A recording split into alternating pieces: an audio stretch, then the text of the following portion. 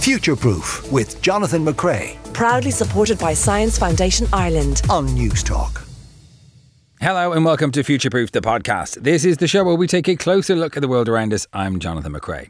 Coming up on this week's programme, we're going to be looking at what happens once we've already figured out food and shelter in space. There are many societal issues that we have here on Earth, and there are some researchers trying to figure out how we do not replicate them in space, such as what do we do about crime? Do we build space prisons? What about labour laws? And how do we ensure that the rich don't just get richer on Mars or Zayton 1 or whatever future planets we aim to colonise in the future? We'll be talking about that on this week's podcast. If you'd like to get in touch with the show, you can email us, science@newstalk.com, or you can find us on Twitter. We're at NewsTalkScience.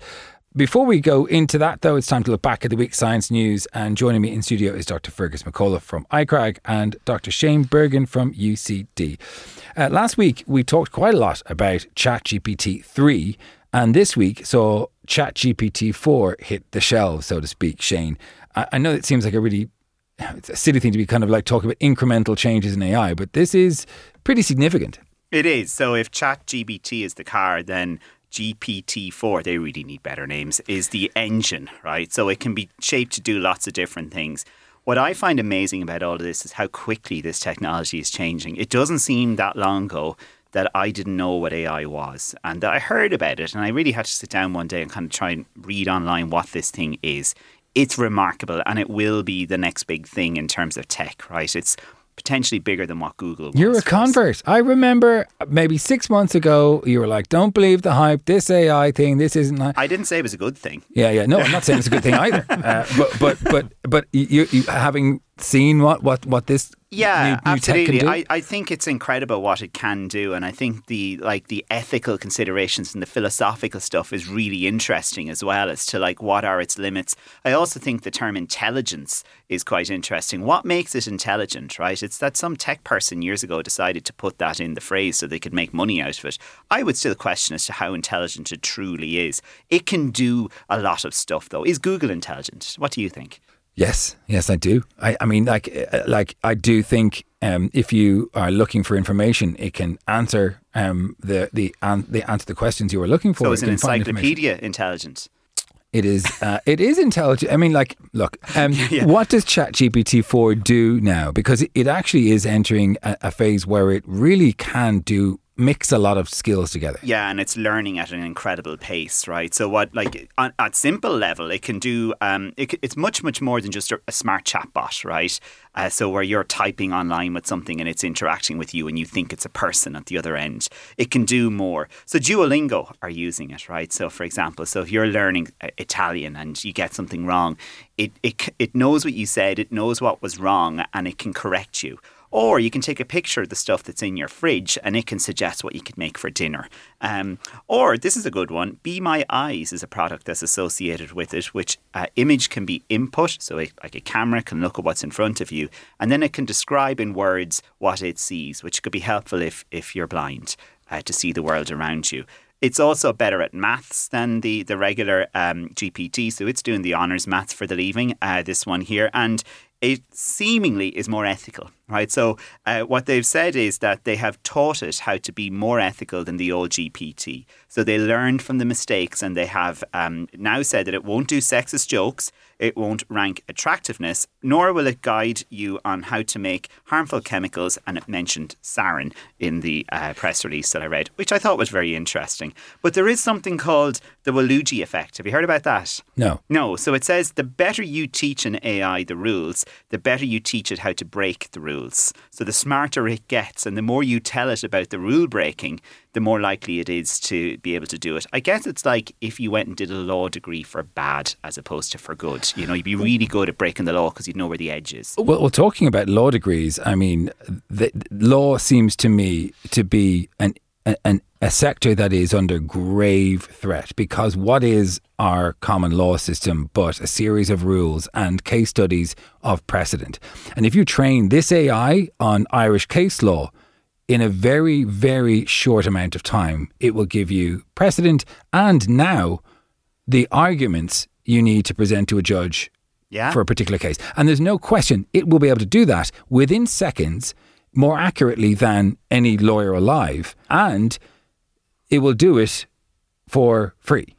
Yes, but there's something about the importance ethically of a human being involved in decisions when you're making a decision about another human. So you could make the same argument, like this would be a much better way to diagnose disease than a doctor because it has access to every known All right, thing. I'll give you one lawyer and this AI. That's all you need for any law firm in the future. And that sounds like a joke, but obviously they'll need to prove things. But like we're entering an era like this particular version of ChatGPT passed the bar exam very well. It can do science. It can do science. It can suggest different molecules. It can come up with jokes. It can be a comedian. But what I think it lacks is the collective capacity that humans have to learn, right? So it's not individual learning, it's our collective sense of learning. So the law, for example, isn't static. The law changes because the world changes. How would an AI recognise what's going on around it and be compassionate?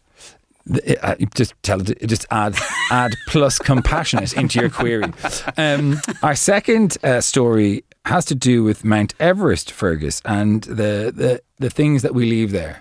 Yeah, so this is a really nice story. It's all about extremophiles on Mount Everest. So these are microbes that can survive in really harsh environments. So we found extremophiles in Antarctica, in the lakes that are under the ice. We find them in geothermal springs, so it's really hot. We find them in deserts. We find them at the bottom of the ocean under high pressure.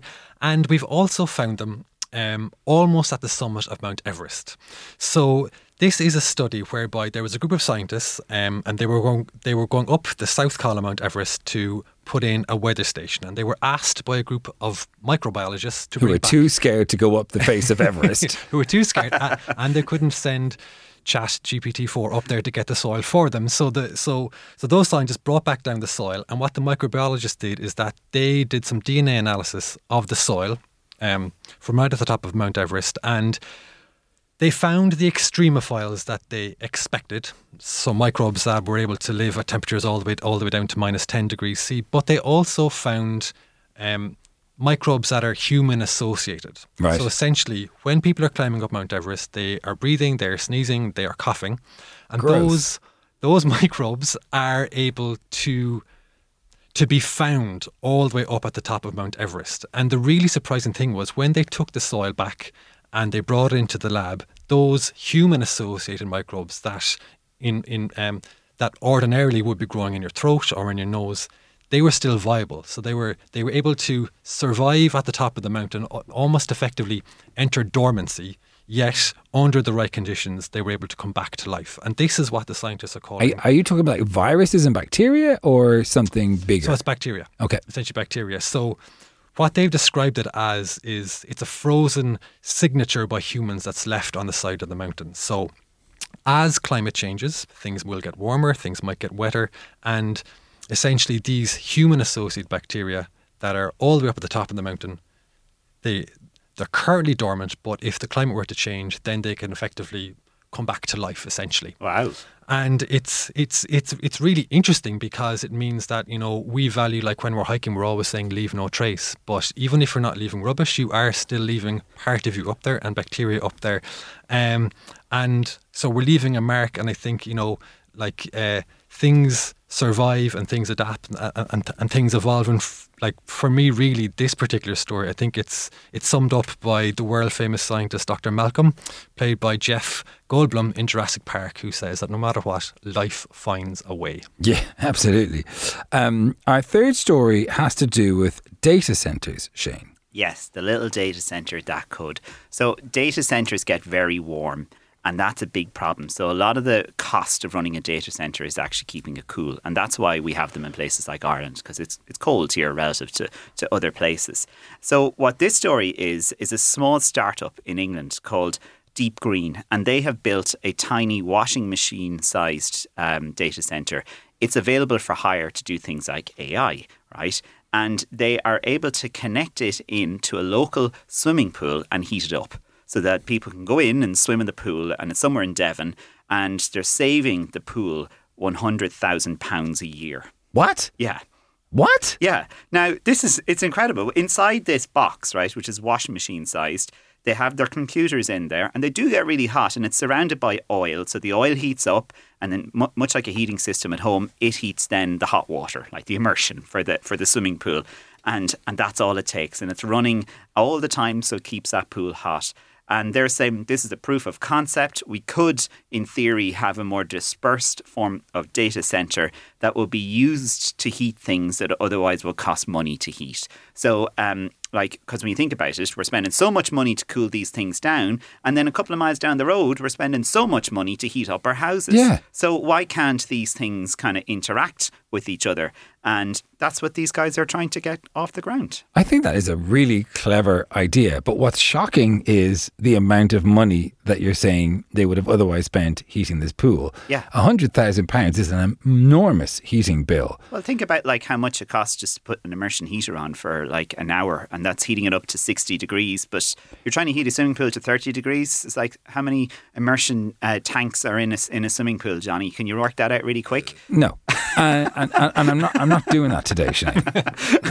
What the other side of that is, though, that we have many of these data centers that are creating so much heat that they are that we need to cool down that are equivalent, presumably, to that amount of cooling. Like, that is terrifying. There's a technology out there called district heating, right, which basically means you can plumb in heating. It tends to only work in places where there's high population density. But just say there's data centres out near Tala. Why can't they be used to heat Tala and give everyone in Tala free heat or cheaper heat? You know, wouldn't it be sensible? Why not? Yeah. All right, our final story has to do with avoiding conflict, Fergus, which would be useful in this studio every once in a while. It absolutely would, but who doesn't love a good debate? So, as we all know, when debate starts, people can get entrenched in their positions, they can be 100% sure of their convictions, and it can lead to argument and conflict. So what if there was a solution there to calm everybody down? So this is a study that was done out of Ball State University in the US, and they looked at the concept of intellectual humility. And what intellectual humility is, it's a sense of being open to other people's views. It's a willingness to listen, to facilitate dialogue, and to engage in civil debate. Now that sounds great, but how do we get it? So what they did in this study is they took 300 students and they split them into small groups to debate the very tricky issue of student tuition fees. On top of that, they put moles or actors into the groups to agitate and stir up the debate, and they looked for cues in the conversation that essentially showed aggro happening in the conversation. So were people interrupting each other? Were they getting loud? Were they using black and white wording, like absolutely 100% no way, etc.? And that sounds gave like them, Jonathan. Yeah, I'm just going to say, you've described me. But there is hope for us all, because that gave them a baseline of intellectual humility. Then in the second step, they split the group in two, and they asked the first half of the students to reflect on values that were important to them. So things like, is the freedom to determine one's own actions, is that important to you? Or acceptance of other people's views. And they asked them to write about those values for like 2 minutes. The other half of people, they asked them to write about if they liked milk or tea or water. They then brought them back into the debate, and they found that 60% of the people who did this values exercise, they were much more intellectually humble, and they also reported feeling much more empathy and much more sympathy for the people that they were debating against. And for me, anyway, this, I think, answers the question that was posed in 2003 by the Black Eyed Peas of where is the love? It appears to be it's in the pen and paper. It is reflecting on what you value. And the next time you're getting enraged on Twitter, rather than starting World War III, you open up the Notes app on your phone, you make a few notes about what you value. And that, Fergie, is how you spread the love. Fergus McAuliffe and Shane Bergen, thanks very much. Shane, before we let you go, you have a podcast out called The Trust Race. What's it about? It's about how scandals and controversies have affected our trust in science. It's a 6-parter, and the first episode is out now. Fantastic. You'll find a link on our Twitter page. We're at News Talk Science.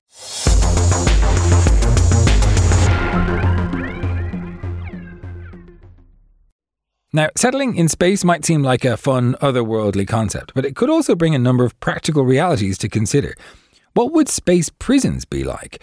How would we monitor labour laws? And how do we control population growth? All of these themes and considerations are in a book by Dr. Erika Nesvold. It's called off Earth. Ethical questions and quandaries for living in outer space. She joins me now. Erika, my first question before we get into this, because I find it really fascinating, but why do we need to think about this stuff now? I mean, we haven't even figured out how to live on another planet. Why do we need to think about space prisons? That's a great question, and something I asked myself often while I was working hard on this book is why am I worried about these topics that might not even come up within my lifetime? And there's a couple of reasons for that. One is that these questions will affect our descendants who figure out how to live in space someday, and this is a great time to start thinking about how to put protections in place to make their lives better. But the other really interesting answer is that thinking about living in space and how to build communities from scratch, what kind of problems you might run into and what kind of solutions you could develop. All of these things can help us figure out how to address the really big problems we face on Earth today. Right. So it's kind of like the Apollo missions idea that by just trying to go to the moon, we'll figure out a whole bunch of answers to other problems that we have here on Earth. Exactly. Space has given us a lot of really great spin-off technologies, and thinking about the social implications of living in space could potentially do the same in terms of solutions to social problems. So one of the issues that you cover in the book is the fact that the people who get to go to space are of a particular type. It seems to me mostly either completely non-emotional, and I've interviewed, I'd say, over a dozen astronauts in my time, very level-headed people who aren't easily shook, but also keep their cards close to their chests, and obviously for reasons that you can imagine. You sort of need that personality in space. And the other is, I suppose, the eccentric billionaire and the other rich people who are almost the opposite of that.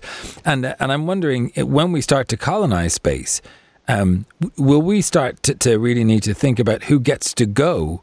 Because if it's just those two sort of personalities, life is going to be very, very chaotic up there. That's an excellent point. I can't speak really to the personality selection that NASA and other space agencies does when they select astronauts, but they certainly have extremely rigorous selection methods in terms of who they hire and send us into space as astronauts. And that includes things like their skills, their background, certainly some psychological profiling, and some very rigorous medical testing. For a number of reasons. And now that we have private spaceflight getting started, you're seeing a growth in the diversity of the types of people that get to go. You're correct. Now, it's not extremely diverse. It's still mostly people who can afford to go to space, which is its own narrow range. And so it does lead the question of, well, what if you or I, for example, were in charge of picking who is going to go live on Mars permanently, of all the people in the world who wanted to? And that's a big question. We would have to think about things like personality, but also background. We want to include scientists, engineers, pilots, but maybe we better include a dentist or two in there as well. And also physical ability and health. We're so restrictive on medical screening right now, but there's no reason we need to keep being so restrictive in the future, especially since there's always the chance of accidents happening in space or the second generation being born with disabilities. It's more important to figure out how to help those people live in space than to try to exclude them from the long-term project. A lot of those problems have been sort of sorted by post-apocalyptic movie narratives in the 1970s till now, I would imagine. I think of Omega Man and all of the various the world needs to start again with a new society. A lot of those problems have been sort of tackled, haven't they, in terms of the sort of people you need to survive and the sort of people you really don't want in your group. Often male gung-ho military types, it seems. But joking aside, like literature and movies, they do kind of touch on some of these ideas, don't they? Oh, certainly. And I would say that science fiction authors were some of the first futurists and writers who were thinking about these issues of how to build societies in space. And they continue to do so today in a very entertaining way, but also a really provocative way. And yes, that includes non-space science fiction, like post-apocalyptic fiction. We're all fascinated by the story of what if we did have to start from scratch and put a new society together based on what we know about human history so far. So this is... I think about that a lot. As do I. Too much, I think. Well, I wouldn't say that. I mean, I got a book out of thinking about it. So I think it's a productive topic, and it's by no means solved either by science fiction writers or by actual experts like sociologists and such who study these topics. But we've learned so much over the past decades, the past centuries of human society, spaces where we're actually going to test all of these theories and find out how right we were. What about crime in space? Because when Russia invaded the Ukraine, I was very conscious that at that time there were Russian scientists who were working and cosmonauts who were working on the International Space Station under the authority of Putin, living in a spinning sort of office that's cohabited with Americans and other NATO members, so to speak. And I was wondering what would happen if there was a crime or some sort of some sort of fight broke out. And I was reading about your book and how you were trying to imagine what we would need to do for a space prison. Why do you think a space prison would need to be any different from a planet Earth prison? You've got two really fascinating questions in there. So in terms of prisons, when I started thinking about the problem of criminal justice in space, I started realizing how extremely impractical it would be to build a prison in space. I mean, even just on the space station, the example you give, where would they even put it? Space is going to be really limited, whether you're in a space station or a habitat on Mars. So you'd have to spend all of the effort to build a prison. You'd have to keep it pressurized and have air and water and food for the people that you've decided to imprison. And then those people won't be productively laboring for the settlement anymore unless you force them to, which is its own ethical problem.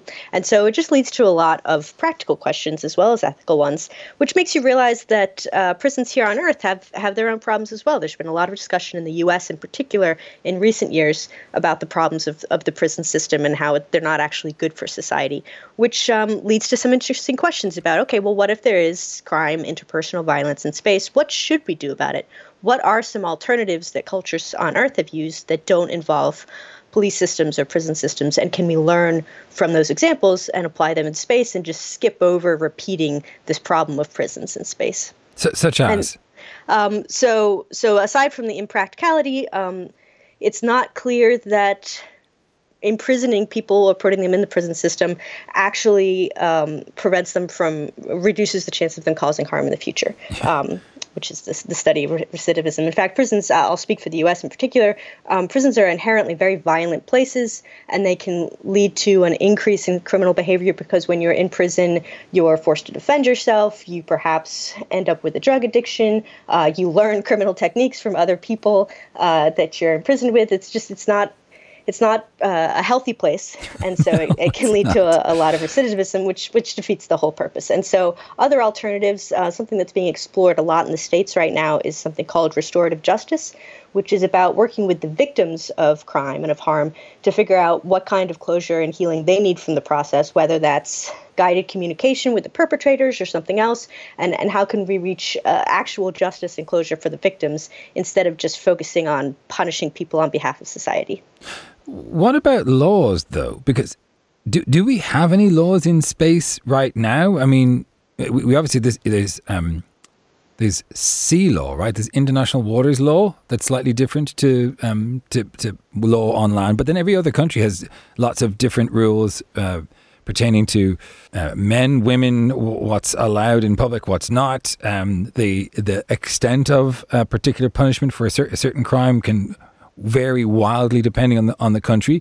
Like if I'm on the International Space Station and I steal someone's helmet, like what is the crime? What is the law that needs to be applied there? Yeah, that's a great question. So we do have something called the Outer Space Treaty of 1967, wow. Which was signed all the way back in the 60s, and it's the big governing treaty that handles a lot of human activity in space. But it's very general and vague in spots. And in particular, it says things like you can't have weapons of mass destruction in space, which made sense at the time. This was something that the USSR and the US were trying to work out between themselves. And I'm thankful for that part of the treaty. And it says things like a nation can't go into space and claim territory, things like that. But it doesn't cover individuals or private companies very explicitly, beyond saying that anyone going into space is subject to ongoing supervision and regulation by their launching state. So if I launch from Florida in the U.S., then I have to follow U.S. laws. But as you point out, different national laws can very much differ from each other. And once people from different countries start to interact in space, as they do on the ISS right now, that could easily lead to a lot of questions about how these laws get applied. And I don't have a lot of answers about how that's going to turn out because it hasn't really been tested in court yet. Nobody's had their helmet stolen on the space station. But more realistically, there are private companies looking at space mining as a theoretical.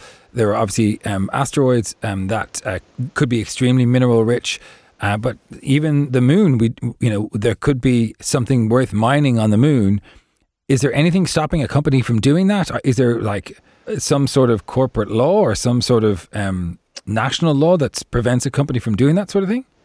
Indeed, this is the big question in space law right now. It's not about interpersonal theft or violence, but about how to regulate these large companies.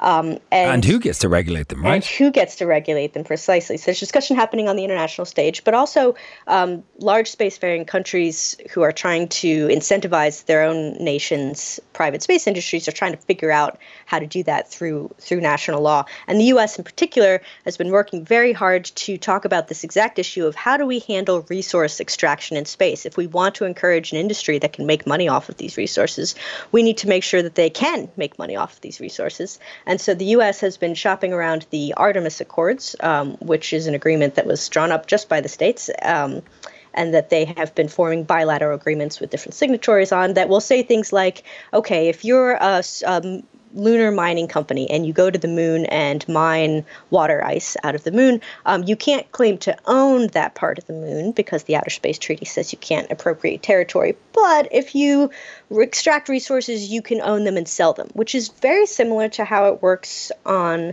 Earth in terms of international waters, which you brought up before. No one owns those oceans, but you can pull fish out of them and you own the fish and can sell them. And so that's the approach that the U.S. is trying to take right now, and we'll see how that plays out. Thinking about early colonizers and settlers, they're often depicted in film as very similar to those who travelled out west in America in the 19th century, looking for a gold or a new beginning. And I'm wondering, is that how we imagine civilization developing as we go? Whether it's Mars or the moon or another planet, will it just be random adventurers who go out and try and make a living out there, scratching the Earth for Mars rock or whatever it is? Do we have an idea of how those settlements might begin? This is certainly the narrative that a lot of people who are advocating for space colonization like to use. They use the word colonization. They talk about the wild, wild west. They love to talk about the gold rush because that puts dollar signs in everybody's eyes. But there are a lot of reasons to question that narrative. One is that the European colonization of North America was very bad for a lot of people and for the environment itself. So maybe we want to question how much of that we want to repeat in space. And the other is that this idea of a gold miner going out with his pickaxe into the wilds of California and becoming a millionaire is not a feasible model for space because individuals can't get themselves to space and make a living off of space. Space is very much a team sport. And even in terms of just living in space, we'll have to depend on each other and the community a lot more than we ever have on Earth because we'll be sharing the same air, the same pressurized habitat. We'll be trying to grow crops together. No one's going to be able to just get upset with the rest of the community, strike out on their own and make a living off the land because you can't even breathe on the land, let alone make a living off of it. When you were doing research for the book, was there someone who stood out as an expert who thought that this is something that we need to think about right now as opposed to a conversation on a radio program where we talk about imaginary colonization of Mars, which is obviously possibly 100 years away? Yeah, so one of the most urgent issues that I discuss in the book is the problems we're having in low Earth orbit. So this is where all of our satellites live in space, and this is what lets you and I talk over a long distance right now, and it operates our GPS and all of our military surveillance, all of our scientific satellites that study climate change. This is all happening in low Earth orbit. But the problem is all of that technology in the same place. It produces a lot of orbital debris, which is just little bits of fragments of telescopes and old telescopes that don't work anymore, just flying around in space. And this has been known to be a potential problem that's going to get worse over the years as we get more debris up there. Eventually, it could pose a risk to satellites, which in the near term could very well lead to a situation where we can't even operate satellites in low Earth orbit, which could seriously affect all of us here on Earth and all of the technologies that we depend on. And so there are people working on this problem. Mariba Jha is one that I interviewed in the book, but there's a lot of people working on it.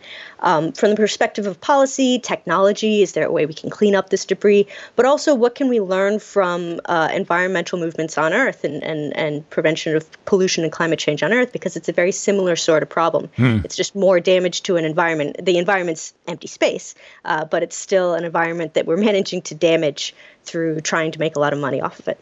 Yeah, so kind of environmentalists' sort of remit goes beyond Earth. It goes into our atmosphere and beyond, possibly new planets as well. And God forbid if we ever colonize another planet, that we ever treat it the way we treated this one. Really interesting questions being asked and lots of interesting stories along the way in the book. It's called Off Earth, Ethical Questions and Quandaries for Living in Outer Space. The author is Dr. Erika Nesvold. Erika, thanks for your time. Thank you.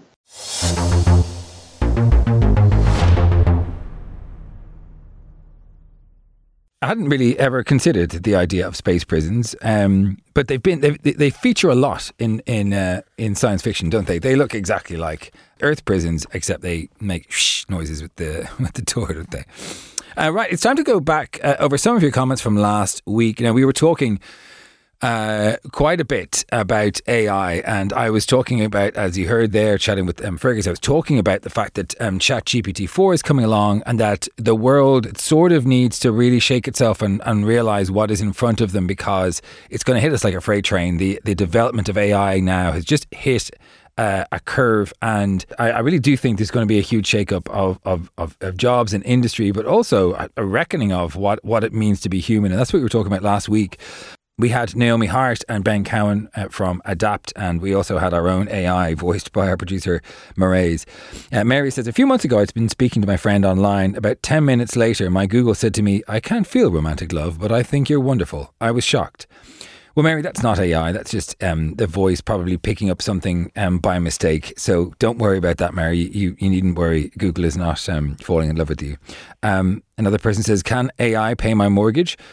No. But it could probably analyse your bills fairly easily and identify ways that you might reduce your shopping. I think it wouldn't be crazy to think that you would be able to feed in your bills into an AI engine and it be able to recommend a number of suppliers that could provide the same product for less. That's, I would imagine, very doable. In fact, one of the applications, as we heard, is being able to take a photograph of ingredients in your fridge or ingredients in your larder, and for AI to be able to put those things together to tell you what sort of meals you can make with them.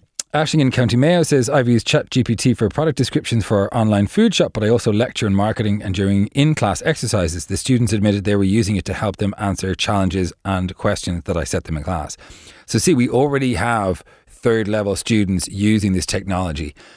I understand why people see this as a threat to education in a way that kids won't learn and people won't learn. They'll just ask the machine. But there is a separate skill set that we also probably will need to hone, and that is how to talk to the technology and how to get the most out of it. And my son's doing his class project, as I said last week.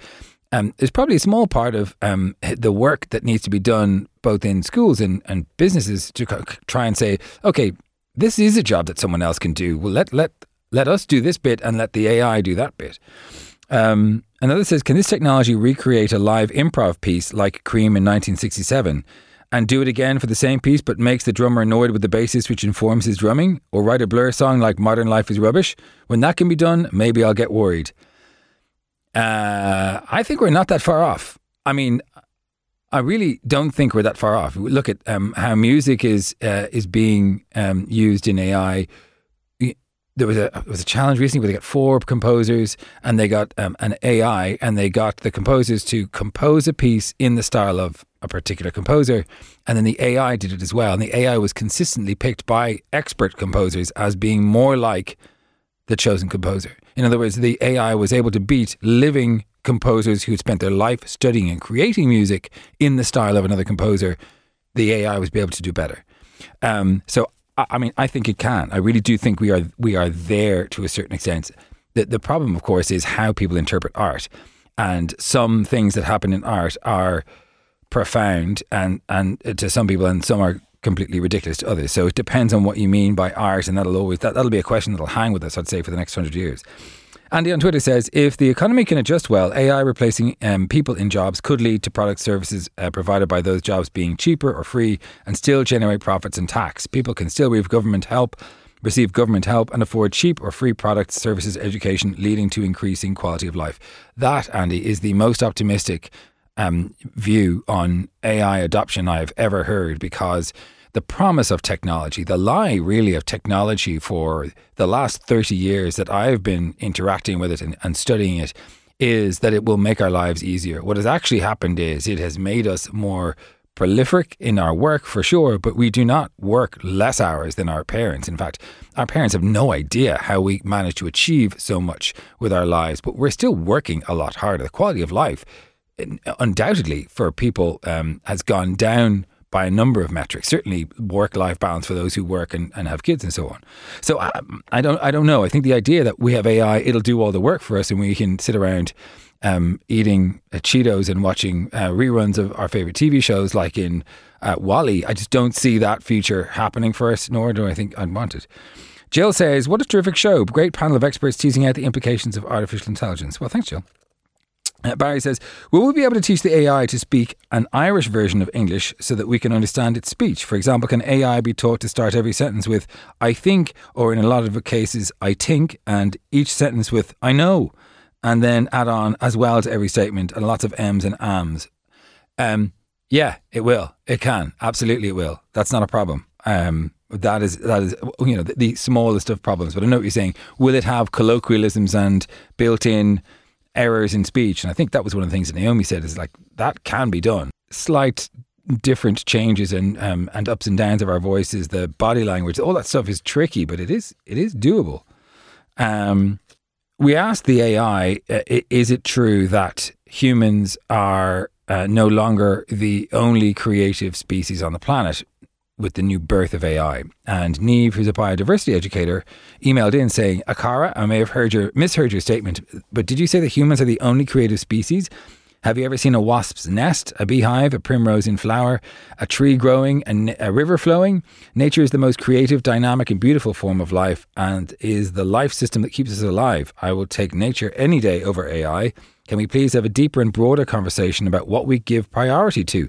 Can we get out into the real natural world and start valuing all of the things that keep us alive and surround us with beauty, not a virtual pretend world that does not feed our bodies or souls? Well, I think you've misinterpreted what I said there. I don't think that there are two choices for us, and one is a sort of natural Eden and the other is, life on the Death Star. But I don't count wasps' nests, beehives, flowers as creativity. I'm sorry, I don't. I don't think there is an interpretation of the world happening within the mind of those things. And I think that's what we would say of people, that art or creativity, that is a reinterpretation of what they're seeing with a non-utilitarian end. In other words, they look at what they're looking at and they say, this is what I need to do and that's why I do it. That's what nature does. But actually humans look at the things around them and for their own pleasure or entertainment or whatever psychological needs they have, they interpret the world through art and creativity. And that's what I'm talking about. And I think AI, when prompted, can do that. not consciously, but it can create the outputs of that in a way that I don't think animals or plants can. Doesn't mean I would not much prefer to be hiking in the woods than talking to an AI. Don't get me wrong. I'm totally with you on that, but I don't think it's an either or situation. And Catherine via email says, AI is not intelligence. Always remember, AI is based on a binary system that cannot accurately calculate the following: pi, a third, a sixth, or anything related to these fractions. We will always need our mathematicians and physicists who can calculate curves in 3 dimensions, etc. Accuracy, when we want to explore the macrocosm or the microcosm, we will need human brains who can use fractions and complex equations. Do not agree with that. The translations are created by AI are inaccurate and often demeaning to the original text. I read many publications about ancient art and ancient culture which are written by Italian experts. When I look at the English versions produced by AI, I'm often totally confused as the translation is misleading and meaningless. I'm a linguist and I do understand the original versions. If the whole system were to be changed using a base 3 code in the place of a binary code, then we might be able to trust the mathematics, whereas the ability to translate is another issue, which is far more complex. Just to know, listening to your broadcast, finding it very interesting. Wish it was still on at noon. Well, sorry about the timings. We can't really do much about that. The powers that be move the pieces on the chessboard for that one, Catherine. But I don't agree with that. We will need humans for mathematics. I do believe that we're very close to computers far outpacing humans when it comes to mathematics. And translations, I also believe, is a nut that will get cracked. It is a problem. It's a tricky problem, but it's not impossible or unsolvable. Whether or not this is a good thing, by the way, Catherine, I haven't made a decision on it myself personally. I'm not advocating for this. What I'm saying is it's coming, like the dawn is coming tomorrow morning. There is very little we can do about it. The question is, what do we want to prioritize and how will we feel about ourselves and our place in the world once AI can do all of the things that we thought were uniquely human? And that's a question that I think we will wrestle with for some time. It's a question we do need to answer too. That's it from us on this week's Future Proof. Thank you for all of your comments, and thanks to Marisa Sullivan, Steve Daunt, Simon Keane and Hugo da Silva on sound. We'll be back with more Future Proof in your podcast feed on Tuesday. In the meantime, stay curious. Future Proof with Jonathan McCrea. Proudly supported by Science Foundation Ireland. Sunday morning at 10 on News Talk.